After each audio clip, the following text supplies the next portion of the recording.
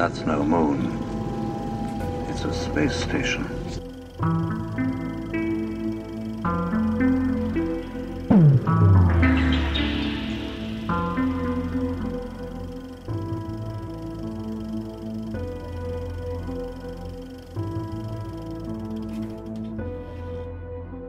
Hey guys, welcome back to the show. You might notice that Aaron and I are back together in person. He's in town for the holidays, so this is really weird. It's always weird being next to you Yeah, again, like the good old days. right? But it's fun. It's fun. We've been catching up, and Hmm. he's been helping me with all the tech issues on the computer that I can never figure out. So, um, I'm like the yeah, Trinity Truth IT guy, you know. definitely. I don't know what I'd do without you.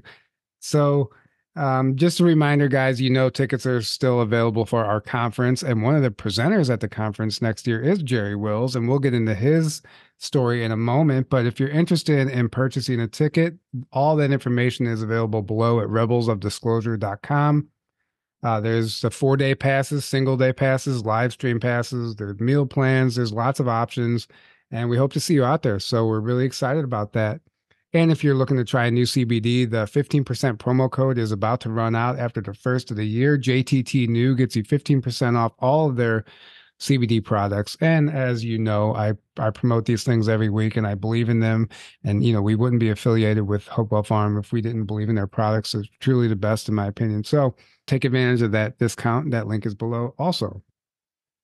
But we are joined by Jerry Wills today. And this is one of the most fascinating stories. I don't know if you all are familiar with his testimony, but there are a number of people who, I don't know if even you're familiar, Jerry. There's other whistleblowers now that have come forward claiming that they've also been dropped off by ETs as infants. And it's just this theme that's coming forward. And I know we have the documents from the Aztec UFO crash that talk about Hmm. infants being in that wreckage. So you have quite the story to tell, and I'm excited to get into that. So for our audience that doesn't know, maybe we could just kind of go through that whole journey. But welcome to the show. Yeah, thank you very much. I really feel it's a privilege to be here with you too. Yeah, Same. Thank you. likewise, We're honored. likewise. So I know you didn't really learn about all of this until, maybe later in your life about what actually happened and how you came to be here on this planet and what that looked like. So can you share that story with our audience, please? Well, basically in the very beginnings of the story, I had memories for as long as I can remember, being very young. And I don't know where these memories came from really, except maybe it was something that occurred. But essentially, I remembered, um, I remembered going over treetops, and just a baby. And the woman holding me was singing to me in some language that I didn't really understand. I don't understand now, at least. Maybe I did then. And the next memory is being in a building. It was cold, and day turned to night. And then, it was just worse and worse, colder and colder. And then these men coming to get me. And then the next thing I remember was being in a hospital somewhere. Um, then as I got older, it was really obvious to me once I was hanging around people, you know, that the things that I was experiencing had no relationship to them at all. Things like knowing the future or seeing energy around things, knowing things that it was impossible for me to know. In other words, picking up something or touching a picture and just getting all this movie reel in my mind of what was involved with these items. Later in life, as a young teenager, my uncle, there's always a black sheep in every family, and it was my Uncle Harry. He would talk to me. No one else wanted to hear about it. I was always told just to be quiet, don't talk about it, so on. And he ended up asking, who's going to win the Kentucky Derby, who's going to win this fight match, that fight match, who's going to win this basketball. It was in Kentucky, so basketball's big there. Mm-hmm. And he apparently did quite well, because he kept asking me, for quite a while in my youth, and he ended up buying a nice house and having a nice car and all the accoutrements that a person would want. But it was in the mix of this when I was about 12 and a half years old. And as I said, I grew up back in the hills of Kentucky, that I was out stacking a terrifically large pile of wood that had been split.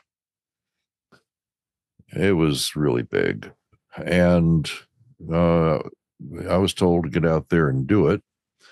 And by this time, my father had died when I was 7. I mean, there's a whole chapter that I left out there about that and everything that went on with him that was pretty strange as well. But mother had remarried, and so he wasn't very nice, cruel actually. And so I was out there in the cold stacking this wood. Well, I was very sensitive to the cold. I didn't know until later in life that I had been frostbit over most of my body. So cold actually caused a lot of pain. And I was out there stacking up this wood, and it was, I don't know, late October, early November, when, that periwinkle time of day where there's not much light, but it isn't dark. A large field in front of me, just, flat grass where they had harvested it. Hadn't grown back yet. Then there's a stand of pine trees, probably 1,500 feet from me.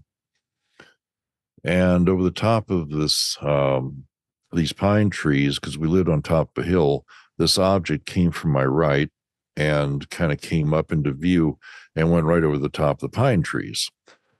All the tops of the pine trees were just sort of moving back and forth like there was a wind affecting them, but there was no wind like that. There was a good breeze from my left, but no wind that would affect those trees like that.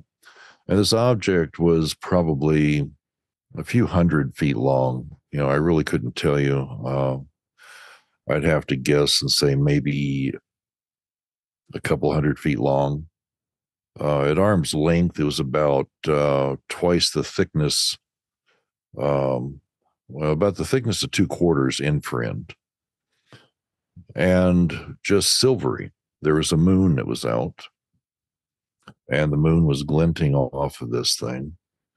There were these large round spots on it that were a pastel color, and they would go from left to right very, very slowly. And once they get to the right, then they'd pulse back to the left again. Pastel colors of green and yellow and white and kind of pink. And they were about 80% of the thickness of this thing, as far as how big they appeared on the side of it. It's quite large lights. So I thought, holy mackerel, that's a UFO. So I was just going to jump the fence, go run over there to it. And I got close to the fence, and there was this voice in my head that said, no, don't come over here right now. We'll be back and talk to you later. I thought that was unique.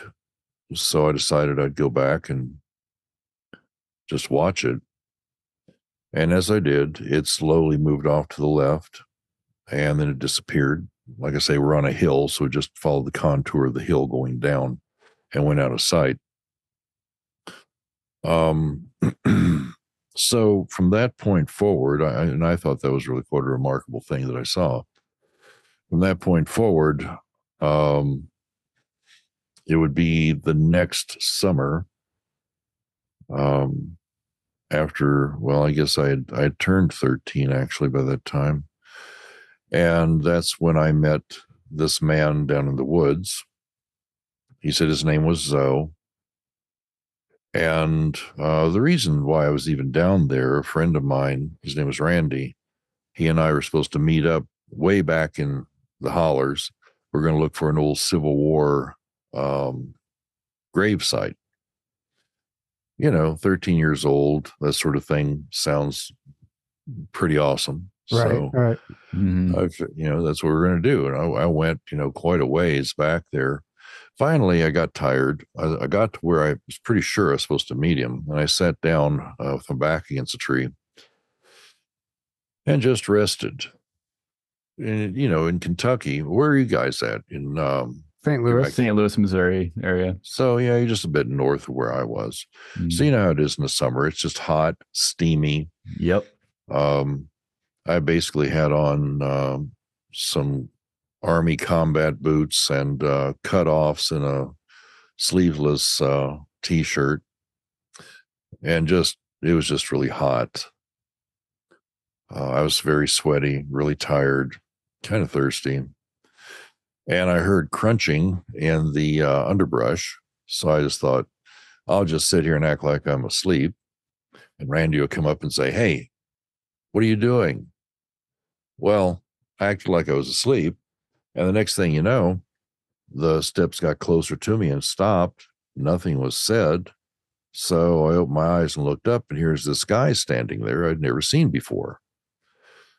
This guy was probably about 6'2", somewhere. He was pretty tall. I wasn't that tall yet. And dressed in a one-piece, now we would call it like a spandex bodysuit. Yeah. Mm-hmm. Where the pants actually went right down into boots, I guess, or shoes, close to his wrist, to his hand.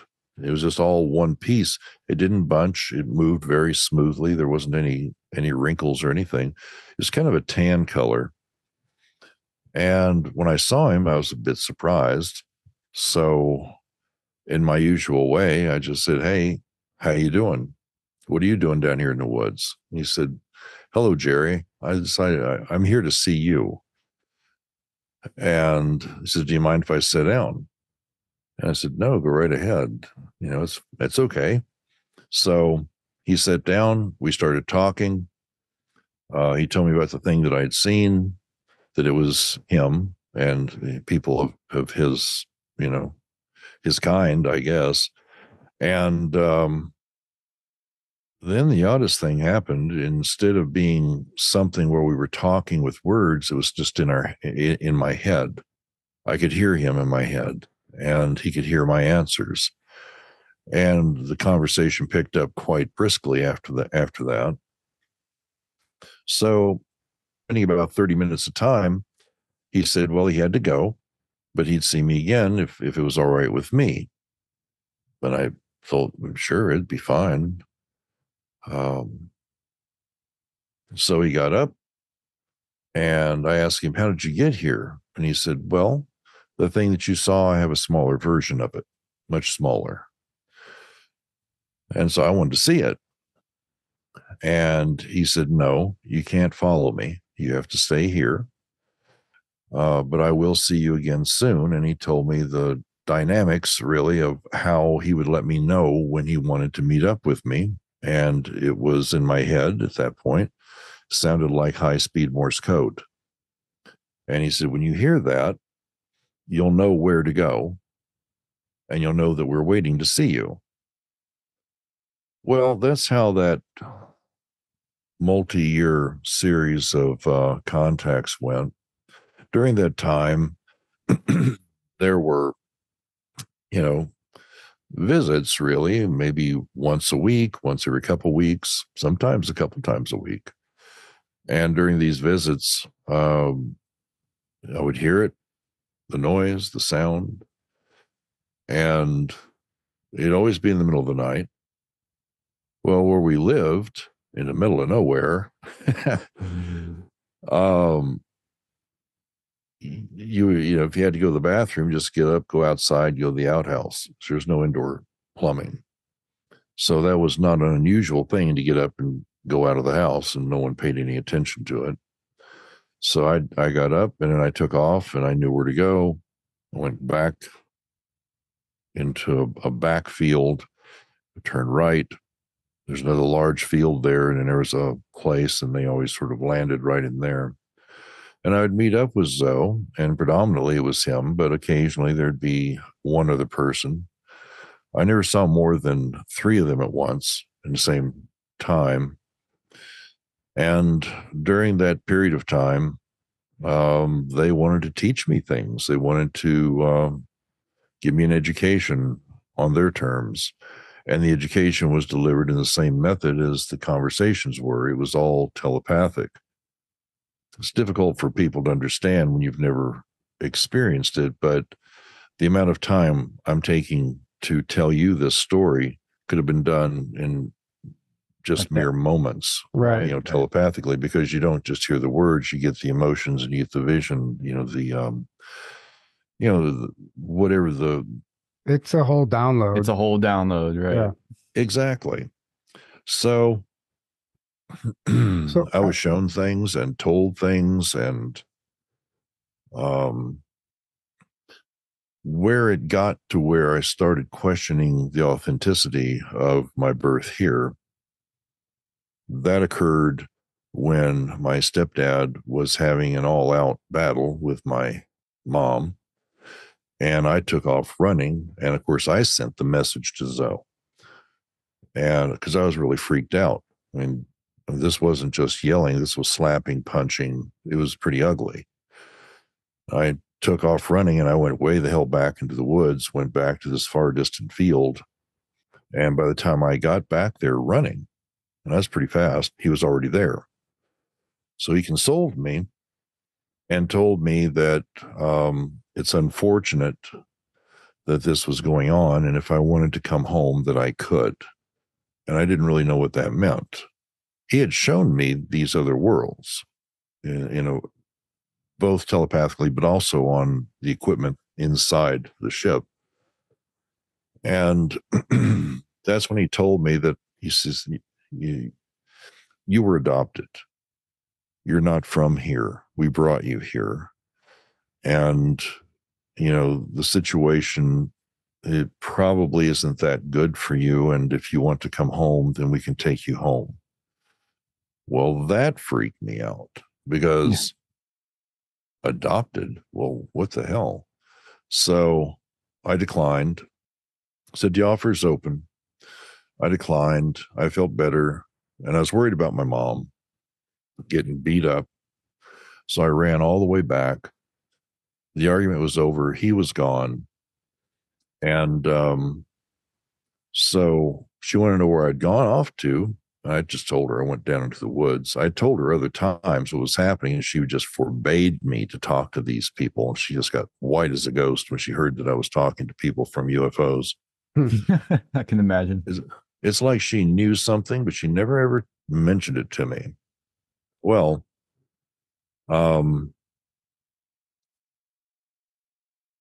I told her that I had met with them, and they said that I was adopted. And so she flipped the hell out.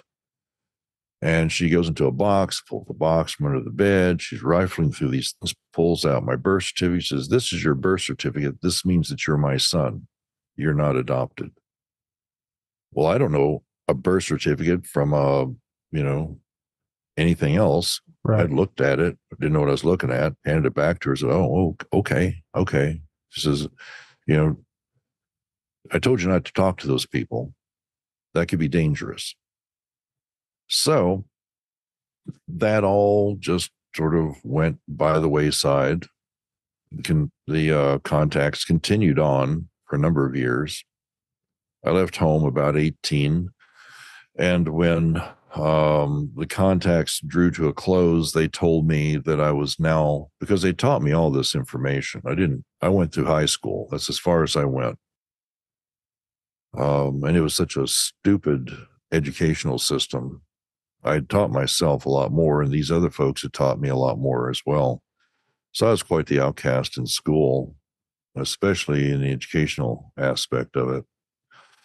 But they told me to go out into the world and live like everyone else does out there in the world. Just be yourself, and learn how to live on this world. Well, on the surface, that sounds like, okay, maybe so. Everybody else seems to be doing it. Had no concept. So I did. And the contacts therefore ended. But I was always told, if you need us, you can reach out to us the same way you always have, and we'll be there for you. Just don't call us unless there's a real need for that. So I went out into the world. By this time, and I'm leaving, tons of details out, of course, but by this time I had developed the psychic abilities. They were rather profound. The healing aspect of this was also, pretty spot on every time. Helped a few people, and then it got around that there's something strange about that boy. So I had to be quiet about that. Got into relationships. None of these women wanted to know anything about it. They didn't think UFOs were a thing anyhow. If I was trying to impress them with this kind of nonsense, I'm making the wrong move. And it's like, well, I wasn't trying to impress you. I just thought you want to know about me. That's what I thought to myself. So I just learned to be very damn quiet about it. Fast forward to 28 years old, 27, 28 years old. I'm in Phoenix, and I get a message from Zoe, a very vivid dream, actually, showing me taking a journey from Phoenix to Reno, Nevada. And I was supposed to take this journey because somewhere along that journey, they were going to meet up. Something was going to happen. Well, you can imagine when you're, it'd be nice if you had two nickels to rub together because, one nickel, your thumb just gets a callus. So I didn't know how that was ever going to happen. I was struggling. Well, lo and behold, this one fellow that I'd been doing some work for, he's going to Reno. He's a hypnotherapist. And of course, my background's in electronics and engineering. A lot of it from what they taught me, but a lot of it from what the government taught me as well. I mean, there's an equal share there. So I left out the part about the things I invented for the government. Well, I have a whole list of questions here. So whenever you get to where a stopping point, we can dive into some of the stuff that you're skipping through, but I'll let you continue on with where you're going right now. Well, I'll just wrap it up by saying they showed up in a ghost town in central Nevada, gave me a crystal ball. And then 10 years later, they showed up to let me know that my mother was going to die in December. This was in late October, early November, that she would die sometime around the middle of December. And if I wanted to make peace with her, I could. And they also wanted to make sure that they said there's going to be information that you're going to discover that's going to be very challenging. And we want to make sure your mental health is intact so that you're not damaged by the news that you receive. And I said, what news is that? So they told me the entire scope, including some of the memories that I always had from those very early moments on this world, about how I was adopted, the circumstances surrounding that, and my existence, basically, and how I got here and why I was here and that sort of thing. And like, oh, well, how about that? So, of course, I didn't have anyone to tell. The woman I was married to at the time was one of those, just, don't talk to me about this, buddy. And I won't lose respect for you. Well, when the light came into the house, she was completely paralyzed. And Zoe came in and sat down on the edge of the bed and talked to me. All she remembers was seeing the light moving towards her, and then she blacked out.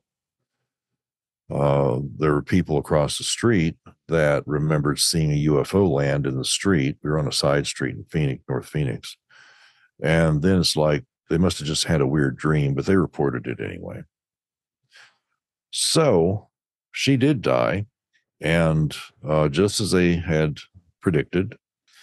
And then there was news that was presented to me by my sister that she was there at the funeral, and the men were talking, and they wanted to know if I'd ever found out if she had ever told me that I was adopted and the details about it. And then some other men apparently showed up and wanted to talk to the stepfather about this as well, and about how it was important that I knew about my origins. No one ever talked to me about it past that point from that end of things. But my sister overheard the conversations. And when she called, she said, I think you might want to sit down because I have some things I got to tell you. And I just find it hard to believe, but I need to tell you. So she did. And it was running a parallel track to what Zoe had told me. So that's how I'll wrap up this particular part of it. Is that's how I found out for sure, why I'm so different than them, and perhaps why I'm a lot different than a lot of other people. But Zoe did tell me that there were others who had been brought here as well. Same kind of circumstances. Right. So let's try and, for the people who don't know your story, they might be a little lost. So you were brought here, dropped off in an abandoned farmhouse. Physically brought. Physically brought here and dropped off in an abandoned farmhouse. Right. And that's where you were talking about at the beginning. It was very cold and you experienced frostbite. And then some men came and retrieved you from the farmhouse. And where did they take you from the farmhouse? Well, it was the Army Air Corps from Fort Knox, Kentucky. There was no Air Force at that time. And they took me to Fort Knox Hospital on base. And I stayed there, I don't know how long, no idea. But then I was handed off to this, military man. And he was chosen because his wife, to be my mother, was incapable of bearing children as a result of radium poisoning. They put radium in rat poison, and it kind of screwed up the reproductive system of some of the people that were exposed to it. But that's how I got handed off. And then the birth certificate was basically blank. I mean, you've seen birth certificates before, but mine has just nearly nothing on it. Right. So, and then at what point were you brought to Fort Knox Medical Center? Was that where they took you? That's where they took me, yeah, as a baby. Okay. And then how long were you there until you were handed off to the Army? I have no idea. I really don't. I don't know how old I was, and I don't know how long I stayed there till I was handed off.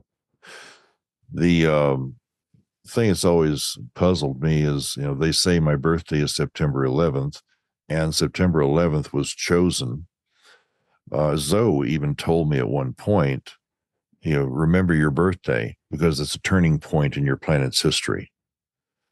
And, I never knew what that meant. He says, well, when the world goes to Riyadh, the choices that the people of your world have made were not towards peace.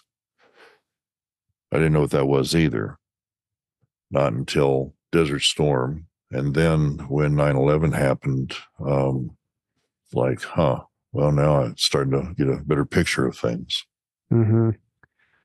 So they explained to you, you ran into a man at, I don't know the details, but didn't you run into somebody who was so excited to meet you? He's like, I can't believe I finally got to meet you. Oh yeah. That guy in Tempe. Yeah, this older fellow, he was a military guy. He was at Fort Knox and part of the guys that showed up to retrieve me. And he was just blown away. When I told he didn't know me from anybody, but I told the story, probably, about the same amount of detail I've told you folks. And afterwards, he was dressed in his military outfit and everything, and afterwards, he came up and gave me a hug. He's a really old guy at that point, really old. And he said, I know you won't remember me, but I was there. And I was one of the first persons you met when you arrived to this world. And he explained to me that they had gotten the time wrong. He says, typical military, is supposed to be there at 11 o'clock. Well, they didn't get there until 11 o'clock at night. And so I'd been there like before dawn, all the way through the day, all the way until 11 o'clock at night, apparently. And that's when they came and retrieved me. I was almost there 24 hours by myself. And he was, pretty elated and wanted to tell me, his part of this story, so I would know that much more. And that's why I know, these men that I remembered, somebody coming in lights, and, it was all very confusing as a memory, but he really filled in the details and told me that I was taken to Fort Knox Hospital. And that's where I was, that's where I stayed. And then he lost track of me altogether. And who was it that told you about Project Red Light and Eisenhower and all that information? Can you share that story? Well, that's two different trajectories. Project Red Light is what that fellow told me, the old man, that it's called Project Red Light. The Eisenhower contact was told to me by Zoe.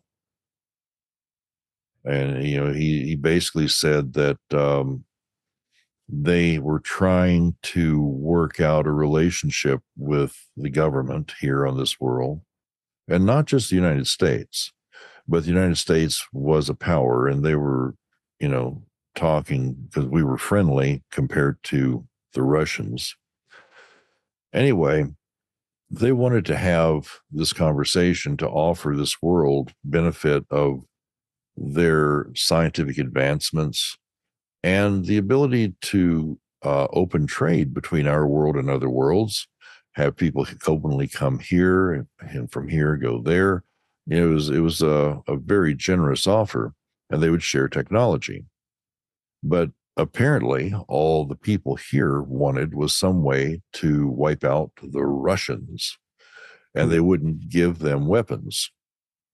Well, there was another group, the Greys, that they were fine giving weapons. They had their own agenda.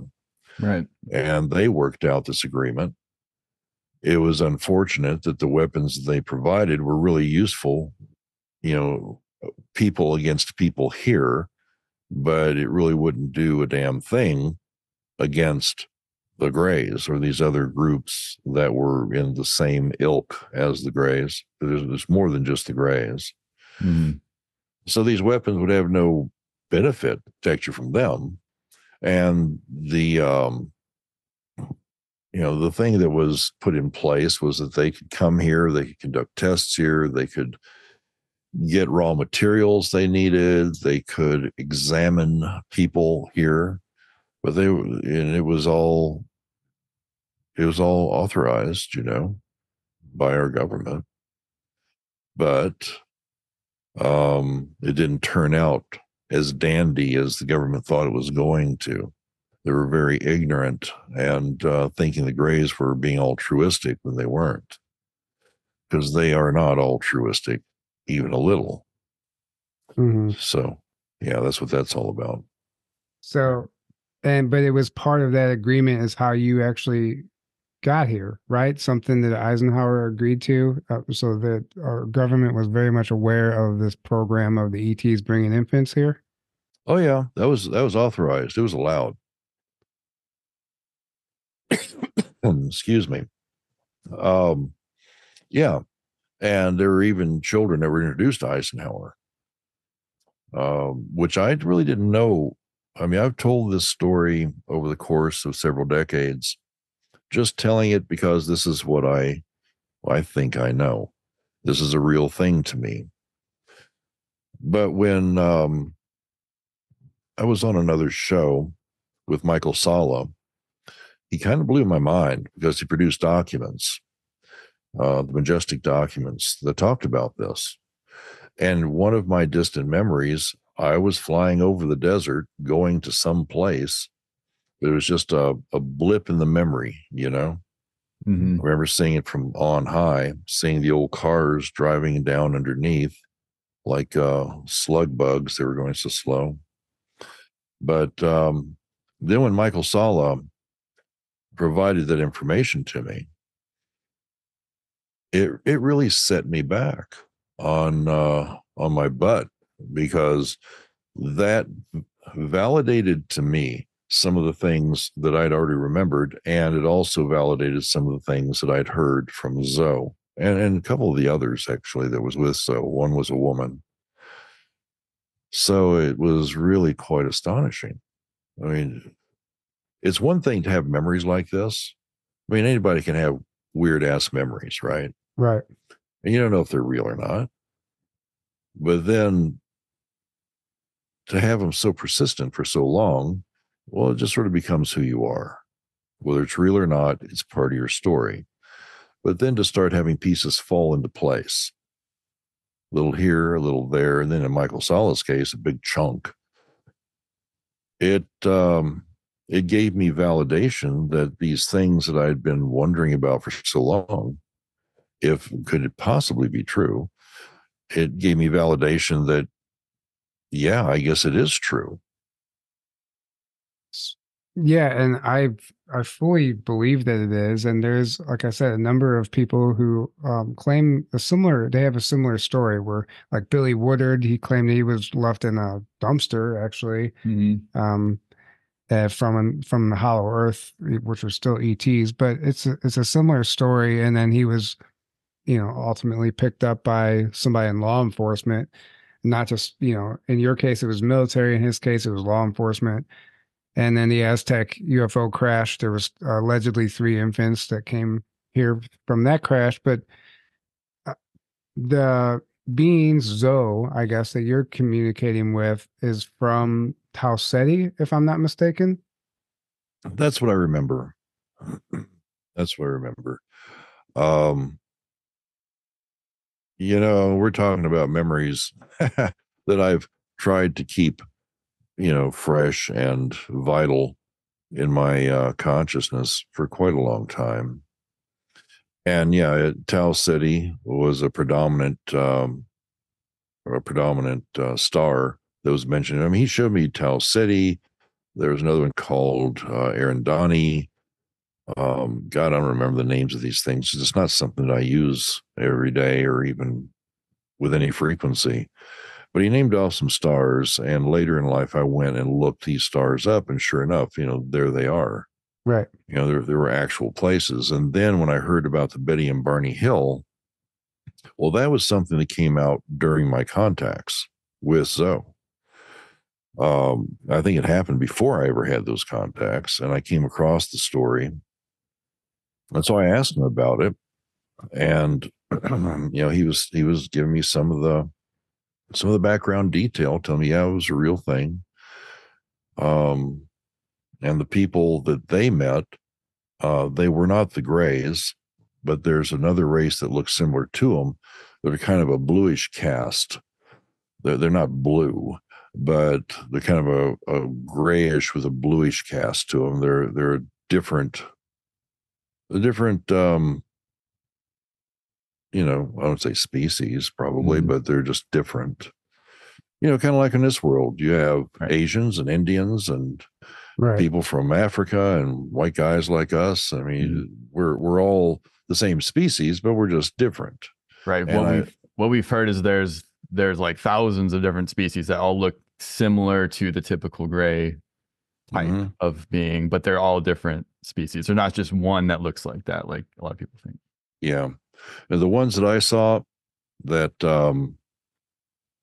I had interaction with, they were actually taller than the little grays. I've seen the grays, and I've been warned off by them a few times. And I just told them I'd, break their fat head off their skinny ass neck. They didn't knock it off. They weren't prepared for me to be able to overwhelm their mind control. But I've met others that are similar, but they're taller and they have this bluish cast to them. And they're also, the grays, they're all very powerful telepathically. But these guys were good guys. They didn't speak like we speak. They spoke in pictures in my head. When I was really sick, that's when I met them. I was only about 14. And yeah, they showed up and floated me out of the damn house right across the field, right into a big saucer just hanging over the field. And gave me a shot, like a shot really, but an injection of some sort. And the next day I was perfectly fine. So they were healing you. Yeah, they were. And Zoe was there too. Because I was kind of freaked out seeing these guys. I didn't know. I'd never seen anything like that before, ever. In my mind, people from UFOs, they look like people. Well, these people didn't look like people. They looked, I guess scary, especially when you're laying there in your underwear on a metal table and big plasma screen TV. Didn't know what it was then, but that's what it would look like. Big flat panel TV with my image, but all colors and things happening on it. And they're standing there making little click sounds to themselves and holding these little tools. I duplicated one of those tools for the government later. Now you can get them anywhere. It's pretty simple stuff. But yeah, What tool did you duplicate? Was it something with a red light? Is that, I think I remember you telling? That's what it is. And what was its purpose? To speed healing and to alleviate pain. Okay, so like just a little pen with a LED light on the end of it? Yeah, pretty much. Yeah, of course, in their case, it was more of a clear wand that just had a red tip. And I understand that now. I know why it was a red tip, but they would just sort of touch it to my skin, different places, and look up on the monitor. And they'd click back and forth and move it over here, turn the brightness up some. There's more information. I really don't know exactly how that worked, but I asked Zoe about this later because they were teaching me electronics and astrophysics and all kinds of stuff. And he told me, what it was all about and how it worked.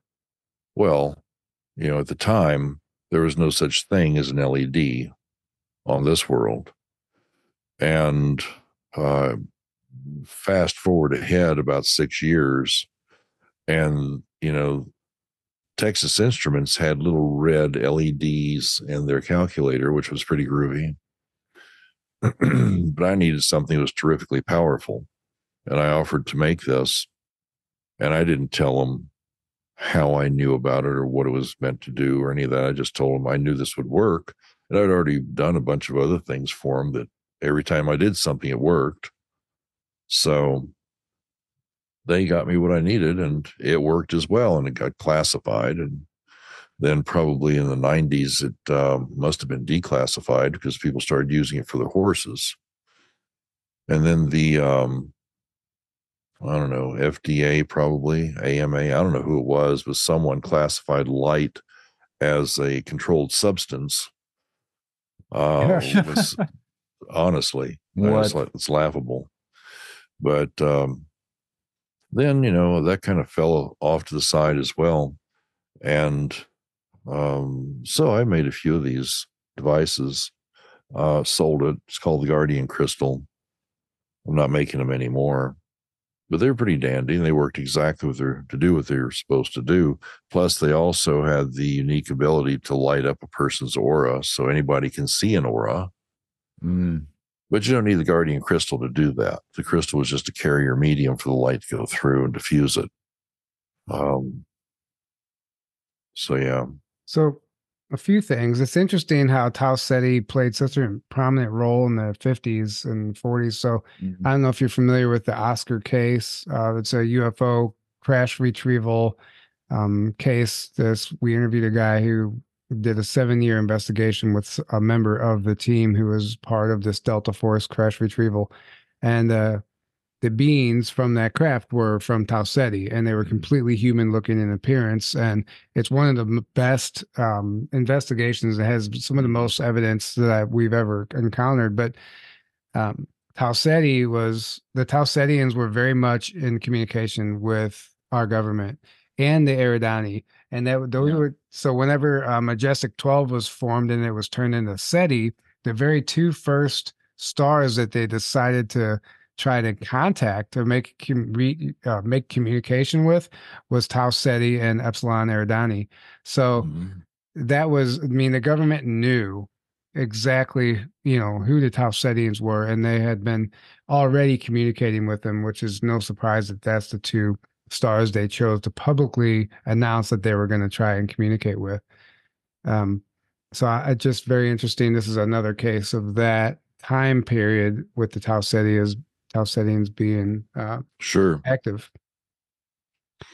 And so how did you even get into a position where you were inventing things or developing things for the government? Were you brought into they wanted you to join the Air Force, correct? But you never did? Yeah, that's right. There wasn't they wanted me to. When I was growing up, they always had these people show up when my dad was alive. I was supposed to go to the Air Force Academy. It was a new thing. And I was going to go to the Air Force Academy and become this big scientist. Thank you, sweetie.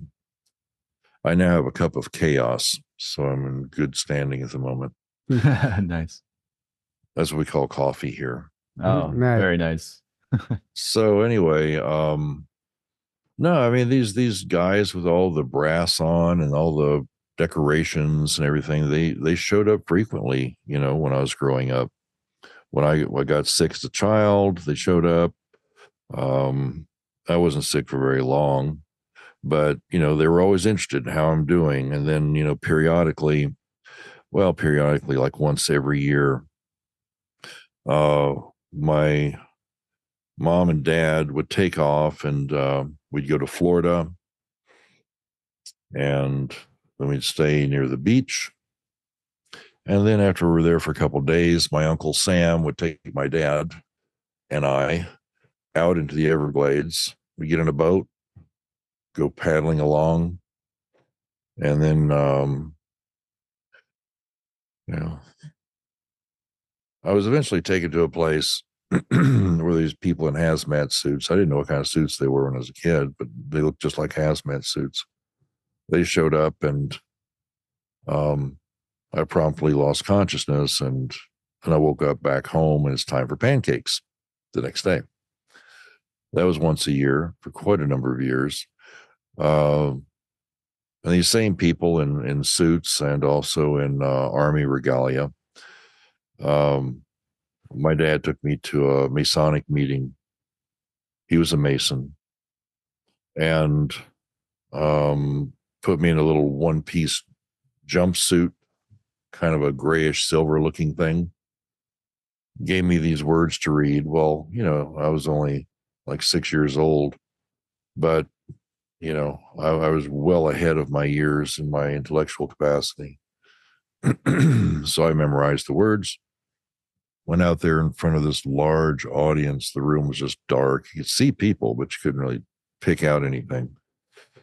Standing on the stage, microphones adjusted way down where I'm at, and I had to say these things. It was Latin, as I recall. And then I never really knew what it meant, but it was like a paragraph. And then when I was finished, I'd bow, turn around, and walk back off stage left.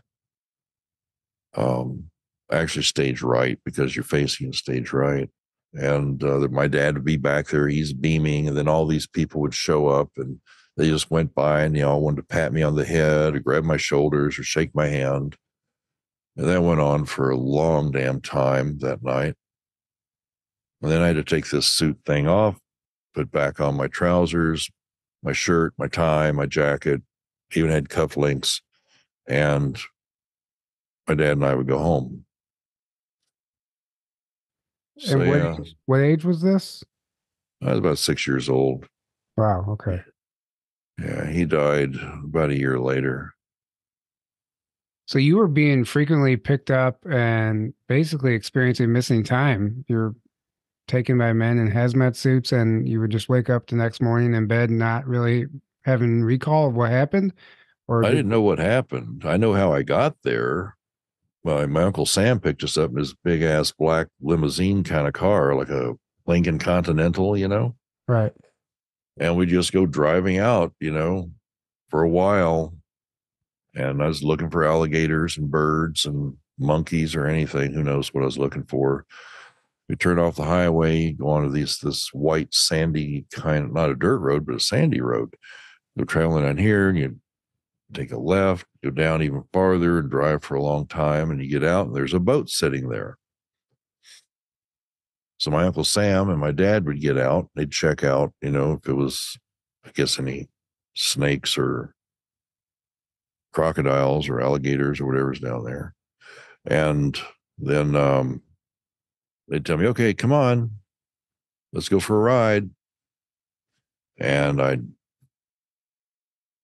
get out of there, go down to the boat, and we'd start paddling and going down this channel. We get down a ways, and then just like a big wall of trees and brush and just stuff in the way, And then my Uncle Sam would say something. He'd whistle and say something, "Hey, boys," or something. And these people would pop up out of the brush. Well, they had all these things all over them too. It looks like they were a living bush. And there's words exchanged. They pulled on a rope and started pulling this rope. And as they pulled it up, this thing was like a flap went up. We went under it. And I guess it went back down because I was just focused ahead. And then we get off a little ways down there, left side. There was a clearing. And I'd done this a few times. It was always the same soldier. I remember him so well. I don't know what his name was, but I can see his face very clearly in my mind. Always the same guy. He gives me a stick of juicy fruit gum. He was happy to see me. I love juicy fruit gum, so I'd chew the gum up. He'd walk me over towards this big canvas tent that had like bushes and stuff on it too. Big doors. They'd open. There'd be these two guys come out in these white outfits, like I said, hazmat suits, kind of like the Michelin Man. And he told me to be a good boy and he'll see me next time. And the next thing I know, I'm walking with them, and then I don't remember anything else. So I don't know what it's been speculated that they gave me something to just kind of knock me out. They took me in there and did whatever it is they do. That's really interesting. It's a really interesting setup to just have in the middle of the woods, right, in a swamp. Land. And for it to be seemingly temporary, if it's all canvas, it's not an actual structure. No, it wasn't. It's like it was set up, but it was a nice clearing. It was a pretty big area. There were other tents around there as well. It wasn't just that one, but that was the biggest one. So they were potentially running tests on you or collecting. That's the only thing. That's the only thing I can figure. It's just that's what it was. Yeah, because I really haven't any idea what they were doing. I don't have any memories of that at all. Just walking up to it and never even remembering going inside. Yeah, that's really interesting. Yeah. That But the next day, I woke up back in the hotel room, and my mom's wanting to know, how I'm doing, and my dad tells me I was such a good boy, and we're gonna go have pancakes at the Pancake House. Well, what the hell? Forget all that other stuff. Let's go for pancakes, and that's how it was. Big glass of milk, some pancakes. It's time for more fun. We drove out there and we drove back all the way from Denver. Oh, wow. I mean, so you had obviously the military was monitoring you your entire life, which if I they were, think so. yeah, I mean, if they were showing yeah. up, if they were showing up at your house with, the brass and everything. Well, when my dad died, it was a pretty bad time, within hours. When he died in the morning, coming out of the shower, I can still see him on the floor in the kitchen on his back. And I remember putting my hand on him, and I could feel and see that it was like something was terribly wrong. I didn't have words for it. Anyway, he got whisked off to the hospital. Never saw him again. Never went to his funeral. But later that afternoon, these men showed up in these nice military hats and all this brass and stuff on their shirts. Plus, there were other guys. There were 3 other guys aside from them dressed in black suits. And they were there to take me. And my mother wouldn't have anything to do with it. Another one of those times when she said, it's my, birth certificate, my son, there's nothing you can do. Get the hell out of my house. And they said, well, something will be back. And she was totally freaked out because her husband had just died anyway. And now these guys are showing up to take me away. Well, I didn't know who these guys were, really. I mean, they showed up so often when I was a kid, but it's not like I knew who they were, like you'd know a family friend or something. Right.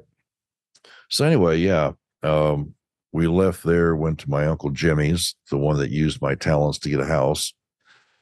And then we moved back to Kentucky and lived in a chicken coop for a while that had been remodeled into a 1-room place to live with no running water.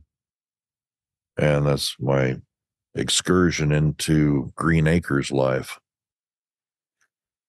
So your mother, do you really think that she knew everything about you? Absolutely. Okay. Absolutely. There was a lawyer in Elizabethtown, Kentucky, that has passed away, and his records are scattered to the 4 corners of the earth at this point.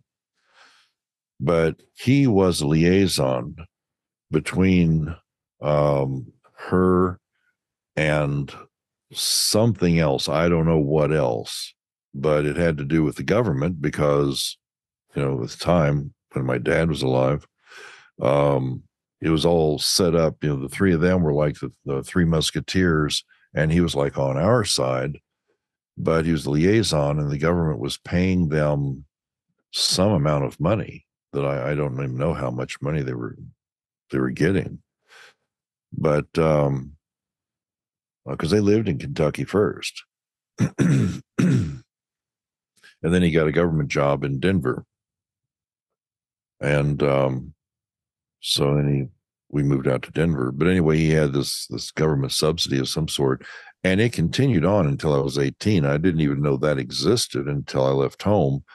And then I was told about what a hardship I had caused because now those funds had been stopped.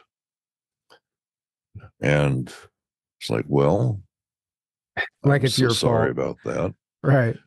If you'd have been nice, maybe I would have stuck around, but getting beat too frequently is not exactly in my best interests. Of course. Right. So at what point did you end up working for these corporations, inventing things where they were There was only one, Okay. and that was called Kessinger's Industries. It was in Elizabethtown, Kentucky. Jim Kessinger was the owner of that.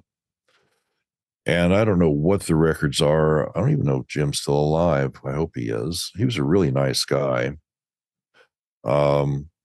Somehow, I don't know how, but I got a job there. And there was this room. It was about 20 by 40. It was a laboratory. Had all kinds of, not all kinds of equipment at first. There wasn't a whole lot there. But it turned into quite a laboratory over the course of time. And the way it worked was basically, Jim, I would sit back there and smoke cigarettes and listen to rock and roll music. I really wanted to be a hippie, but it just never quite worked out. So Jim would come back and he'd say, we were thinking about doing such and such, but don't really know how to do that.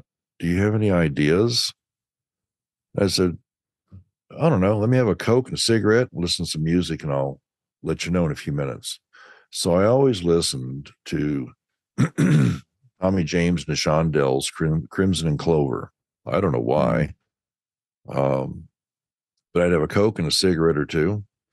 And by the time that song was over, I'd go and see Jim. And it's typically, let's say, within 15 minutes, because it wasn't as soon as the song was over, actually. I'd say, yeah, this is how you do it. And I'd explain all the little details, step by step by step by step. Can you build it? So I don't know. Well, in the beginning, I really didn't know how the hell to build something like that. I could see it in my mind, but I didn't have to build it. So for the first year, they had, and I didn't know they were government. It was just this guy, and he had a nice building, and I was working there, making money every week. But they had, they flew in one fellow from Princeton and another from MIT. And it was a different one every week, back and forth, back and forth. And over the course of a year, they taught me immersively electronics, electronics theory, engineering, how to build circuit boards, how to calculate inductances. I mean, just all kinds of stuff. It was just amazing the amount of knowledge these two guys imparted. And I didn't really understand why they were coming there just to do that for me, but I would take it. So at the end of it all, they still showed up. I mean, after the first year, but not as frequently, only when I really needed something. And sometimes they both showed up for that. But usually I didn't need their help. Once I got past a point, I could just feed my own mind, and get a lot more going on in my own way. But yeah, that's how I ended up working there. And I stayed working there really until this newscast with Walter Cronkite. You see, the Vietnam War was going on. Okay. Well, in this newscast, it's not like the news is today. The news today is more of a psyop. Yeah. To put it mildly. Yeah. But back then, the Vietnam War, well, here you are, this is how many soldiers died, and here's the casualties from the other side, and here's war footage and all this stuff. And there's a brand new thing that has really helped the war effort. It is a Claymore mine detonator that triggers every single time. And he didn't really go into details about it, but I knew about it because about 6 weeks ago, I told him how to do it. But you didn't know that's what it was going to be used for. No. What they were doing was they were using magnets and coils of wire to send a signal down a line, down a wire And then that triggered the detonation aspect of the Claymore mine. But the more moisture there was, the more inductance there was in the wire to induce that voltage into the soil or surrounding moisture. Anyway, it wasn't that good. And one of the things Jim asked me was, here's the problem. What's the solution? Well, that only took one cigarette, and halfway through the song, I knew exactly what I was going to do. So I went back and told him, said, here's how you do it. And it's like, oh, okay. So the next time, I went back to work. That was on a Friday. The next Monday, I came in. Here's this military brass sitting there. They want to know, so you think you have a better idea? They were always stuffy like that. They were intimidating, to tell you the truth. And so I was like, yes, sir. This is how you do it. And they're like, all right, draw it up and build us one. So I did. And it's the last I ever saw of it. After all was said and done, I built it, everything tested, showed it was proof of thesis.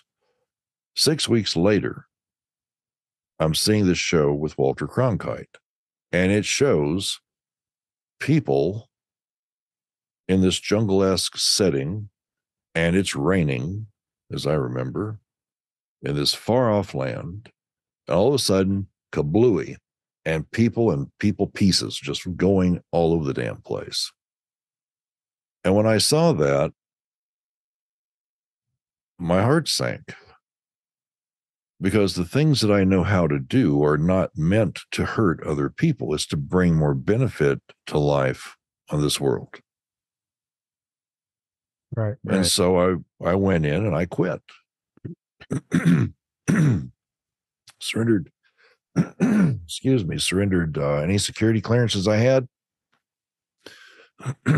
gave them whatever it was they needed, and I walked the hell out of there at like 10, 11 o'clock in the morning. Good for you. Good for you. Yeah. That's I told Jim in the beginning, I can't give you information that will hurt people, but I can give you information that will help them. Mm-hmm. So here you go. What a mess. So, I mean, our history is replete with inventions and inventors meant to help humanity that then gets used to weaponize against humanity instead, right? Yeah. Well, technology is a double-edged sword. Right. It's the intention that either gives it a good or a bad potential. Right. Even good people with the best intentions can end up doing something that causes harm or ends up, becoming a useful tool for the bad guy. And in my case, that's what occurred. Absolutely. So I went out to Jerry's restaurant and got a job as a dishwasher. So do you still, do you think all these abilities that you have, obviously you were probably born with them, psychic abilities and all the things they were teaching you, Zoe was teaching you throughout the years, was that why you probably excelled in the technological side or invention, as you would put it? Yeah, I think so. Part of my background was that from an early age until I drank a bottle of tequila at 18, I had an absolutely perfect photographic memory. I would only read something once, and no matter when you asked me, it could be Tolstoy's War and Peace, which was very interesting. But let's take it in a different direction. Let's say the dictionary. I tried to read the dictionary. It got boring after the letter C. But my vocabulary was far and beyond anybody around me. I read all of Shakespeare's works, and what was it like? Third year high school in literature class, Shakespeare was part of it, and they wanted you to read out loud, a passage from Shakespeare, and all these other boys and girls, they were reading it. And it came my time. And I told the teacher, this isn't meant to be read, it's meant to be experienced, because I'd already read so many books on so many things. And I'd already read the thing from Shakespeare, although I had the book in front of me. I closed it and set it down, and I read the next 3 pages, living that moment instead of just reciting words. And she had to stop me. Wow. She said, "Hey, you remember all that?" I said, "Why don't you go this other book here, page 1, let's say 138, just as a conversational example." And so she opened it up, and I started reading right out of that. I knew exactly from top of 138 all the way down to the next page and the next page. So, yeah, the ability to see things and build things are 2 separate abilities. But in the mix between the 2 was a mind that was capable of rationalizing exactly how this all fits together. A lot of the information came from all the books that I read, but the ability to have that kind of comprehensive memory was because of my experiences with Zoe. Mm-hmm. Do you continue any of that work today? No, I quit. There's no point in it. Why do you say that? Just because? Oh, go ahead. I know. Why would I say that? Because I've invented too many things for people, and the only people who have the money to make these are corporations. So I've invented several things, and the corporations always want you to sign it all away because you're a nobody. Mm-hmm. Becomes the property of blah, blah, blah, fill in the blanks. But there's a gentleman's agreement that if you actually do this, well, you're going to get recognized, and yeah, you're going to get some kickback on this. Well, in the case of the 3D electron microscope, no, there wasn't any kickback. I saw these other guys get a Nobel Prize, and I'm the one that drew it out. There's no mention of me anywhere. Right. You know, the VR helmet.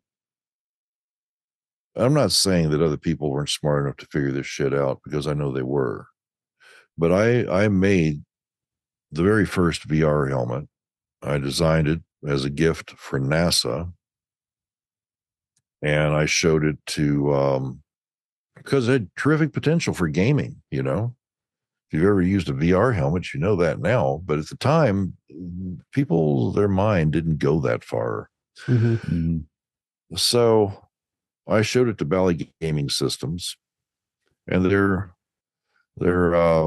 brilliant German engineer and his fantastic, eloquent German voice told me that the computational power is overwhelming. I don't know how we could ever do something like this. And I said, well, if you build this, by the time you get it done, you know, you'll have the computational power. No, it's just a waste of time. So even though they signed non-disclosure agreements, it didn't matter. You have to have money to go after people like that. Mm-hmm. Sega Genesis 3D, that occurred somewhere around 9 months after I showed them, because this was in the spring, and I went to CES show in the following January, and they had the Sega Genesis 3D, where you get a 3D picture on a flat picture tube. Mm-hmm. Right. I remember that. Well, theirs was clunky. Mine was perfection. Their limitations had to do with computational power. Right. You see, a TV screen operates at 30 frames per second. Mm-hmm. So you've got 30 scan lines, and then you have another 30 rescan lines, and that's 30 frames a second. 4x5 is the aspect ratio. So I designed some liquid crystal glasses. They look exactly the same as because I showed it to them, as Sega Genesis 3D. And these liquid crystal lenses would pulsate. So I needed to make a 60 cycle rate to run that program, because if you take 30 cycles and you run it at 15 per eye, you get flicker. At 30 per eye, you get no flicker whatsoever. And I had greater depth of field and more complexity because I could actually put a set of cameras 70 millimeters apart, roughly, put them on a roller coaster, because that's what I did, and show you what it's like to wear this thing and look at what it's like to sit in the front of the damn roller coaster. And it was really kind of nauseating. Right. But it still gave you the idea. And anyway, Sega came out with 15 frames per second with their little liquid crystal lenses being fired off by, 0.5 volts, I think. Anyhow. So you basically got tired of them stealing your inventions and you not getting credit for it? Is that what happened over and over? And also being used for nefarious purposes, potentially? I don't know about the nefarious purposes for any of this stuff. I know there could be, and I know there have been, especially for the VR systems. But no, I mean, it's not that I wanted to be a millionaire. I just wanted my name to be on there. Somebody to go, gee, that was really great. Thank you. You just want the credit, right? And Right. instead of saying basically, that's pretty clever. Okay, go to hell. Right. And that's what it ended up being. So if I'm going to be dealing with people that are that base, why would I waste my time giving them access to even greater things that I know? They need to be nice. If they can't be nice, I don't want to play. Right. What are you going to say? Oh, no, it's just, no. Oh, Good. yeah. I mean, I totally understand that. And it's unfortunate. And hopefully we're going to move past this or move into a time where we can actually start inventing things that aren't going to be immediately grabbed up by the government and these agencies and corporations and used, or even not even used at all, suppressed. The military industrial complex, they're the first ones to use this technology. And by the time we get it, it's decades old, as we know. But it's so a shame that people, brilliant minds out there like yourself, are just like throwing in the towel because you understand the scenario we're in and the circumstances. So and beyond, Sure. and then you get into the free energy technology, which we've had for at least 100 years since Yeah. Tesla and many others that have invented. And what happens every time they get Anybody killed, that's got- or they get silenced, or it gets taken and confiscated, never seen again. It gets weaponized against humanity Just gonna over say and that, over and over and over. there are things that I know in that regard. Why? What the hell would I want to be even giving that information out for? Right. All it's going to do is put a big red target on your Huge back. target. Right. So, hell, I just as soon skip it and just do what I'm doing. Interesting. So what are you doing nowadays? Well, what I'm doing predominantly, I'm working on people who are ill. And basically, Kathy doesn't like it that I say it this way, but mostly I fix broken people. You see, with the ability that I've always had, whether it was putting my hand on a radio or a TV and it's not working and see why it isn't just by touching it, well, it's a lot more beneficial to the world if I put it on a person. And it's gotten to the point now I don't even need to put my hand on a person. Because I work on people all over the world, and I just connect with them. Ingo Swan, a good friend of mine, before his passing, he really loved Kathy. He thought she was pretty special. Anyway, Ingo told me it was something called remote presence. He helped me to coin the phrase because his was remote viewing and mine is remote presence. So it's kind of the same thing, except you're projecting yourself there instead of just looking. But I work on people all over the world now. That's basically what I do. There is another side to me, and that's where I do broadcasting, have my own show like you guys do, and connect with the world that way. It's kind of necessary because I deal with a lot of people, with a lot of tragedy, with a lot of pain, a lot of illness, and being able to just get out of that for a little while and just go out there into the world in a different format. It feels very healthy for me. Yeah, that's beautiful. And I might have to set a session up with you for myself. Yeah. I got some stuff going on I've been struggling with for years, so maybe we can talk afterwards. But yeah, I know. What did you say? You know? Yeah, I know. But you can be fine. Well, so don't worry. If it's worrisome, don't worry any longer. It can be fine. Well, that's good. I'm not going to go into any details during a broadcast, but just know that you'll be fine. Well, that's great. Yeah, that's I agree with news. that. It's great news. And I have that feeling also, but it's this weird journey, this whole healing journey. It's been a roller coaster, and I've seen a lot of people and done a lot of work on myself, but it's still something that I just can't quite figure out. But yeah, I was just want to know if you could get into your Peru experiences and that whole. Sure. Before we go any further, I'm going to have a cigarette. Yes, absolutely. Go ahead. And for your audience who are wondering, how is this guy from other worlds having a cigarette? Well, remember, Zoe told me to come here and be like everybody else. So I had hamburgers, hot dogs, and pizza, love spaghetti, ice cream, Cokes, coffee, and cigarettes. You're living the human experience. Right. That's what we talk about all the time. You're like, well, I mean, that's kind of why we come here. I think all of us, we come here to experience this realm and not try to escape it. Now, obviously there's an extreme that you know, you don't go either extreme where you try to fully avoid the human. You didn't come to the human experience to avoid the human experience altogether. And that's the whole spiritual bypassing and all that kind of stuff. But then there's the people that, you know, then you go, you're living a very unhealthy where you're destroying. But you just don't want to abuse. You don't want to go that route either. Yeah. Right. You want to abuse things. Well, you know, a lot of folks say, how can you be a healer and you smoke? Right. Well, how can you be sick and you don't? Right. Right. Exactly. Ever think about that?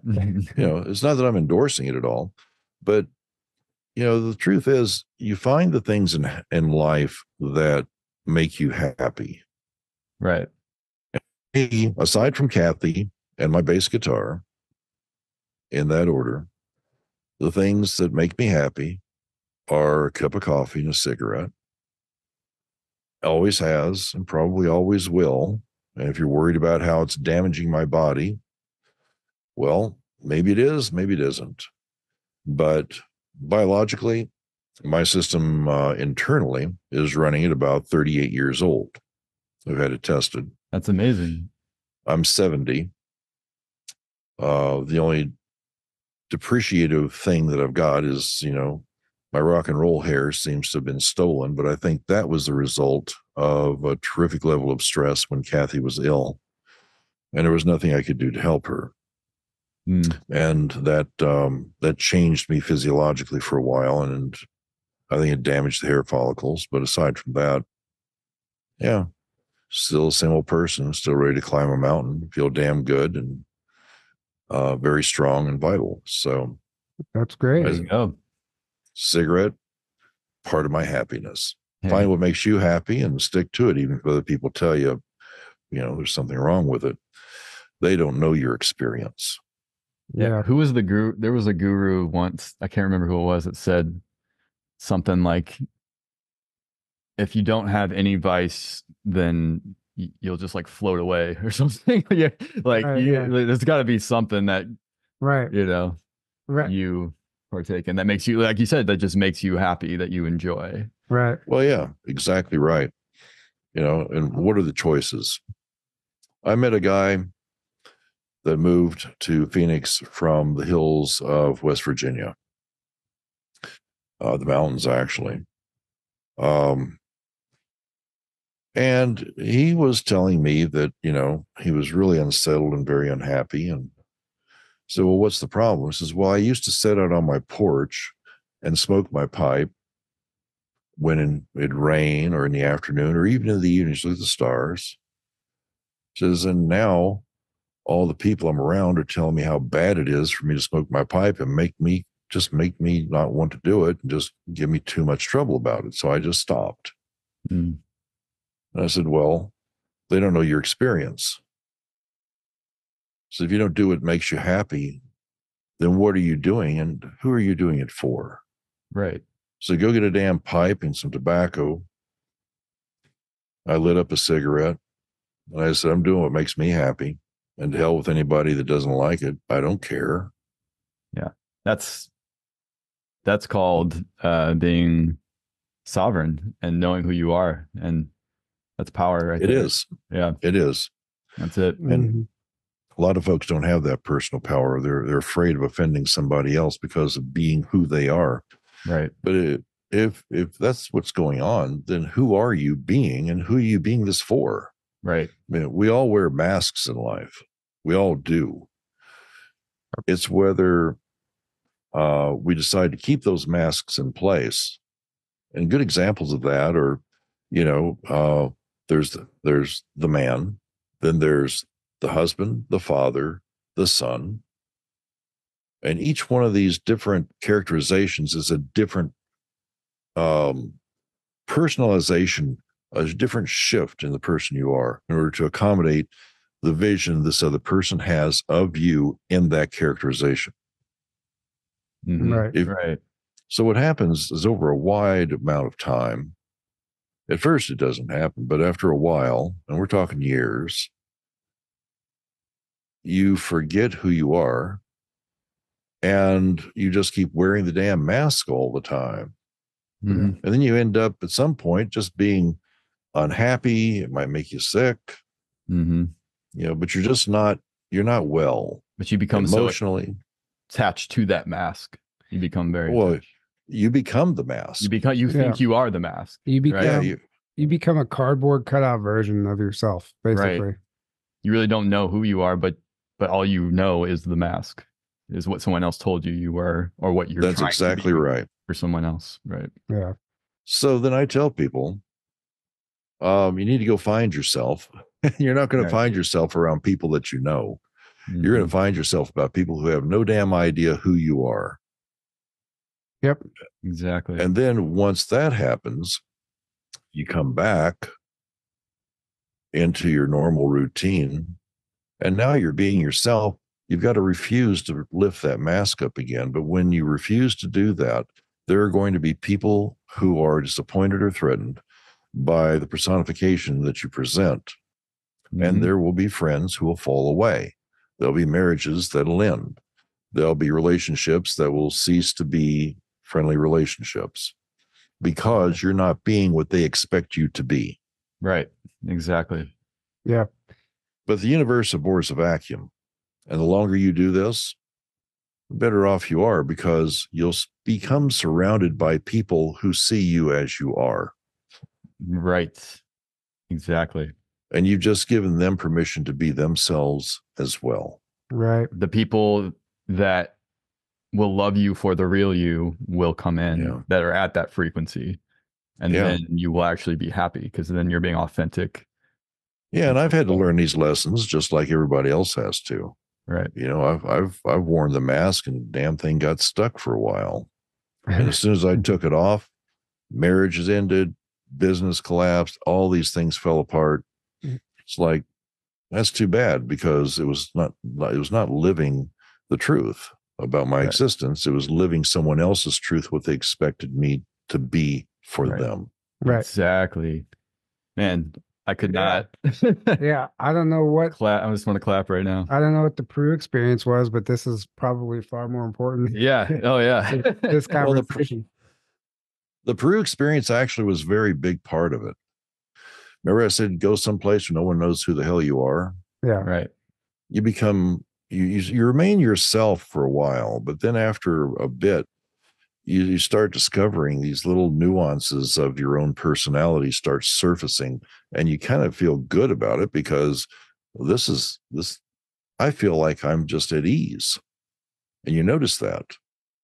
So what happened in Peru? And I've been back to Peru in a few years now because of all this business with getting jabbed and Oh, yeah. masks and all that crazy shit. But in Peru, I had a few encounters that were really quite astonishing. One of them, and I won't go into the depth of detail on this because it would take up too much time, but one of them, there was a young lady from Sweden.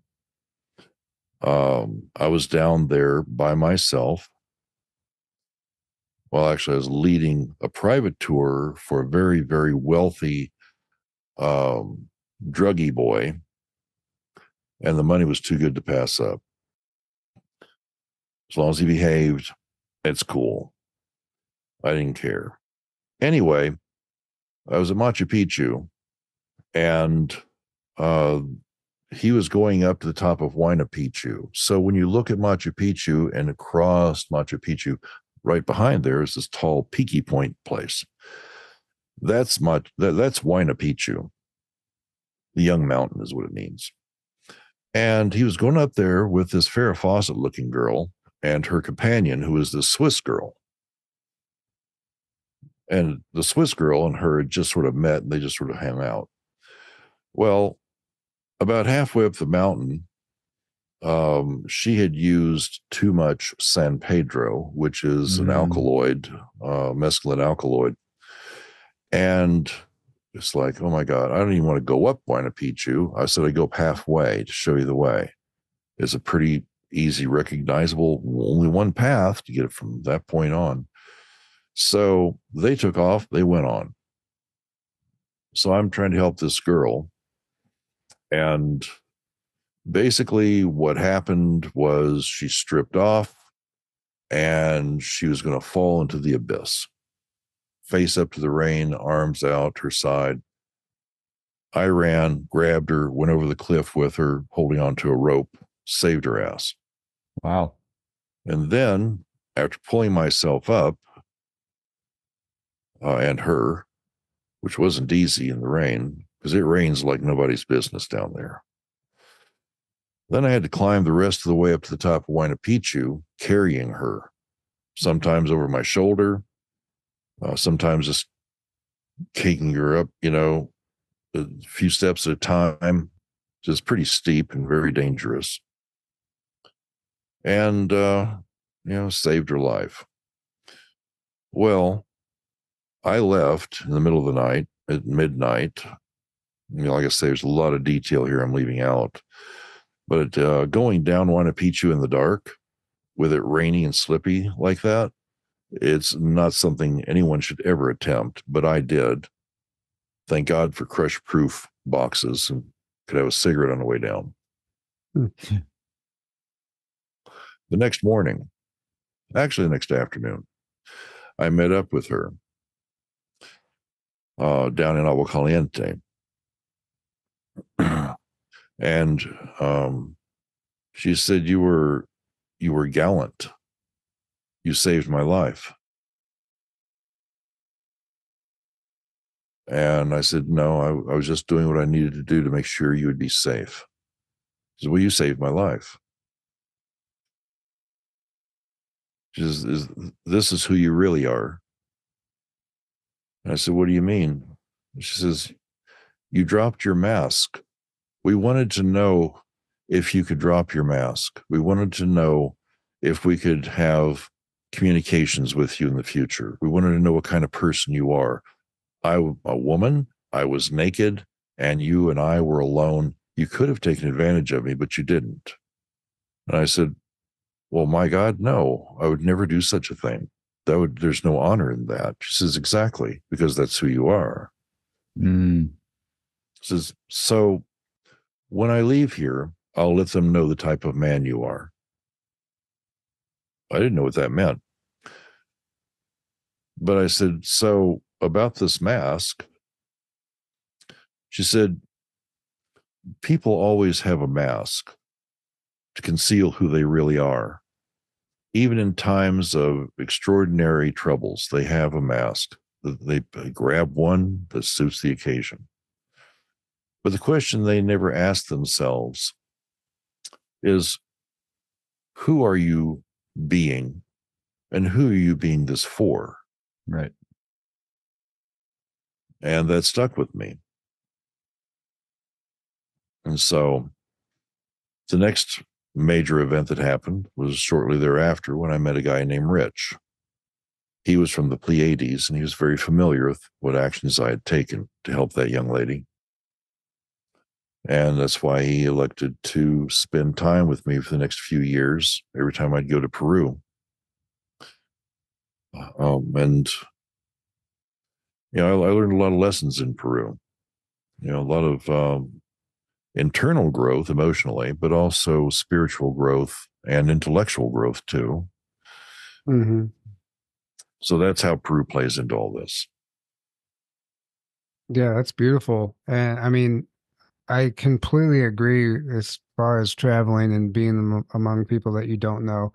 I'd notice a different version of myself comes out, a version that I'm happy with. And you just can't help it sometimes when you go into Christmas or go into a family gathering, that mask. Sometimes you purposely put the mask on, Or your job, or right. But when you're around somebody Exactly. who doesn't know you, doesn't know your past, you don't feel like you have this reputation to withhold or with, whatever I'm trying to say. But you just don't feel like you have to perform, right? And be this. That's right. Yeah, this person that you're not. So I think this is a beautiful message to end this conversation on. Yeah. And the only last question I do have is, are you still in communication with any of these beings that, have been with you your whole life, like Zoe and some of these other? Rich, maybe. Yeah. Well, not Rich. I only met him in Peru. Okay. He showed up. I met several of them actually from the Pleiades. And I honestly, Pleiades, I mean, give me a break. That's what I told him. I just laughed at him. You didn't believe him at the time? No, not at all. What kind of foolishness. Barbara Marciniak had just come out with this book, Bringers of the Dawn. We love that book. We talk about it all the time. Yeah. So, in Phoenix, when it came out, everything was about Pleiades, this, that, and the other, channeling the Pleiadians. Right. So when Rich says, well, I'm a Pleiadian, it's like, sure you are. Sure you are. But then, later he gave me enough evidence that I had no question but to believe him. And he proved himself over and over and over again, many, many times. And the others that I met that were like him, they didn't need to prove themselves to me, but they did. And even Kathy got to meet one of the tall black Pleiadians. It freaked her out because, bit of a story there too, but he had helped us. And we met up with him again in Cusco, and he wanted to come and say, everything worked out all right. And so, yeah, it did. He's very happy for us. He turned on his heels, said goodbye, see you around, takes about 3 or 4 steps and just vanishes. Just flat out evaporates, gone.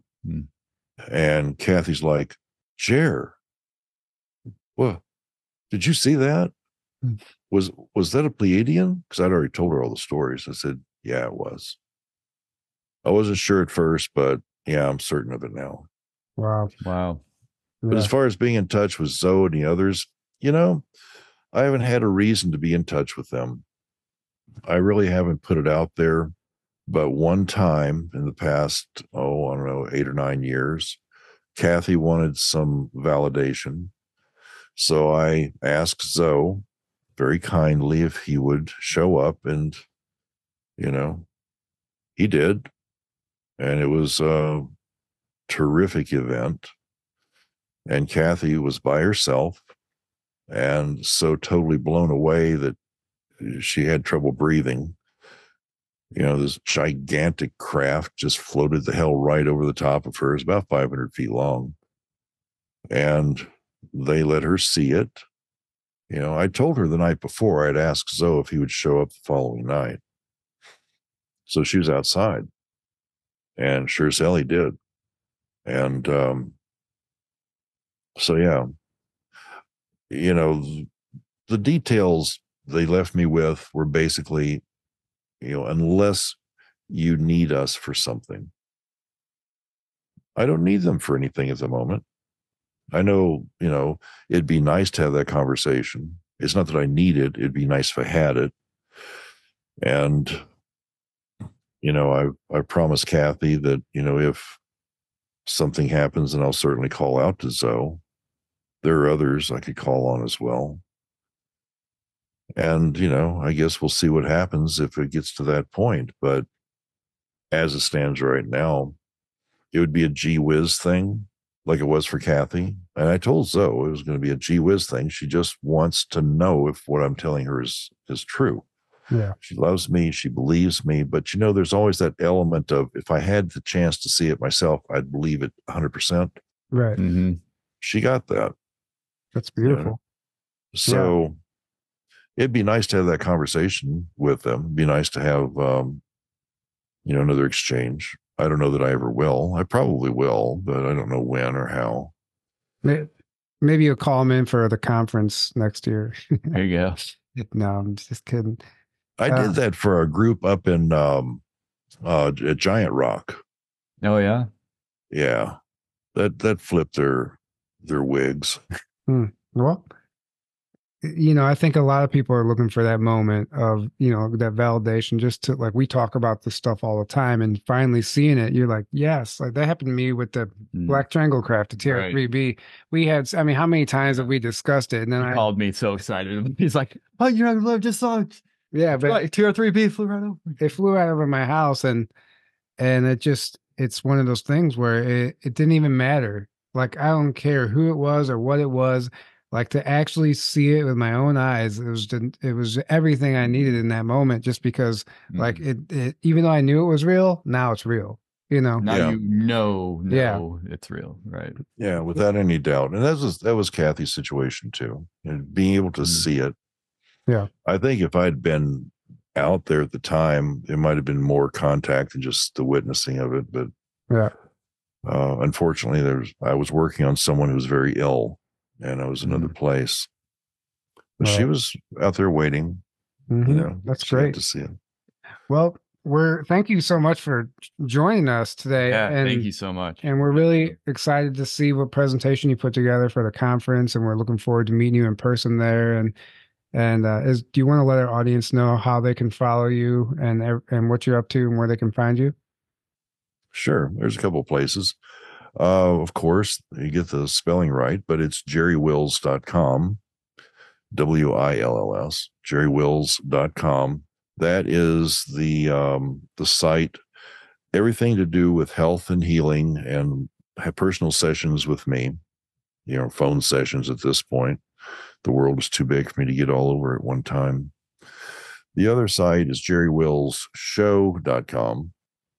And that is where I have, like you, I have guests and interview people and, do that kind of fun stuff. The only other thing I can say about it is there is also on Facebook, which I'm not a big fan. I think Facebook's a bunch of damn communists, but yes, I completely agree. Like YouTube is. Yeah, 100%. Oh my gosh, you have no idea. Yeah, right now. Very valid. Very valid. Yes, very true. But Jerry Wills Show, well, on Facebook, it's Expeditions TV, or just look up Jerry Wills on Facebook. You'll find me. I've got a crazy silver hat on and groovy pair of sunglasses. You'll find me easily enough. And for your audience, since it is Christmas time, and this might date your broadcast, but it's good any time of the year, I suppose. Oh yeah. If you'll go to YouTube, I was in a band with Kathy for a few years, and we had some terrific music. Well, one of the songs that I just love is called More Like Christmas Eve. So if you go to YouTube and look up Jeff Byrd Project, it's BYRD, Jeff Byrd Project, and More Like Christmas Eve, you'll find it. And that's, the other, I told you my bass guitar was one of my favorite things. Well, I'm playing bass on that. Kathy chimes and jingle bells and congas or whatever she was playing, shakers. But she's on there too, and some other really talented artists. It was released by Universal Music. We got well over 1,100,000 hits in 24 hours, right when it was released. That's amazing. So it's a real nice song and really appropriate song for this time of year. So you might enjoy it. We'll definitely check that out. Thank you. We'll link it in the video, and Link it. we might even get bold and just play it at the end of the episode too. Right. Go right ahead. You have my permission. Right. I own the publishing company. Well, Awesome. Well, we got demonetized, and that doesn't matter anyway. YouTube just demonetized us recently. So, this has been fantastic. Thank you so much, and we will check that song out, and we'll put all of your links in the description below.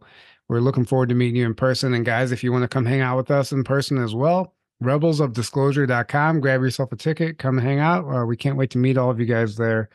And unless you have anything else to say. No, thank you so much. It's been an honor and a pleasure having you on, Jerry. Can't wait for the conference. Yeah, absolutely. Yeah, I'm excited. I'll be real jazzed to meet both of you. Same. Yeah, it'll be great. And we're excited to meet you and everyone else who showed up. So, and reconnect with all the people who have been the past 2 years and all of our fans that just support us along the way. We can't do it without you. And we love you all. And until next time, have a great evening. Good night. Good night, guys. See ya.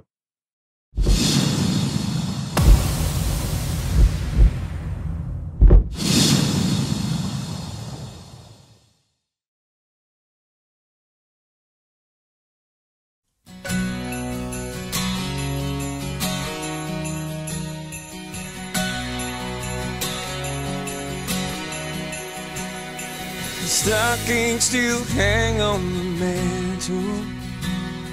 There's presents still under the tree, and hearts filled with anticipation, with all that tomorrow might bring. Well, you can't help but get in the spirit, no matter how old you might be. 'Cause we gon' find one thing to believe in together on Christmas Eve. Well, life slows down for just one night. Everybody gets along, everybody sings along. The world finds peace and harmony. If only every day could be more like Christmas Eve.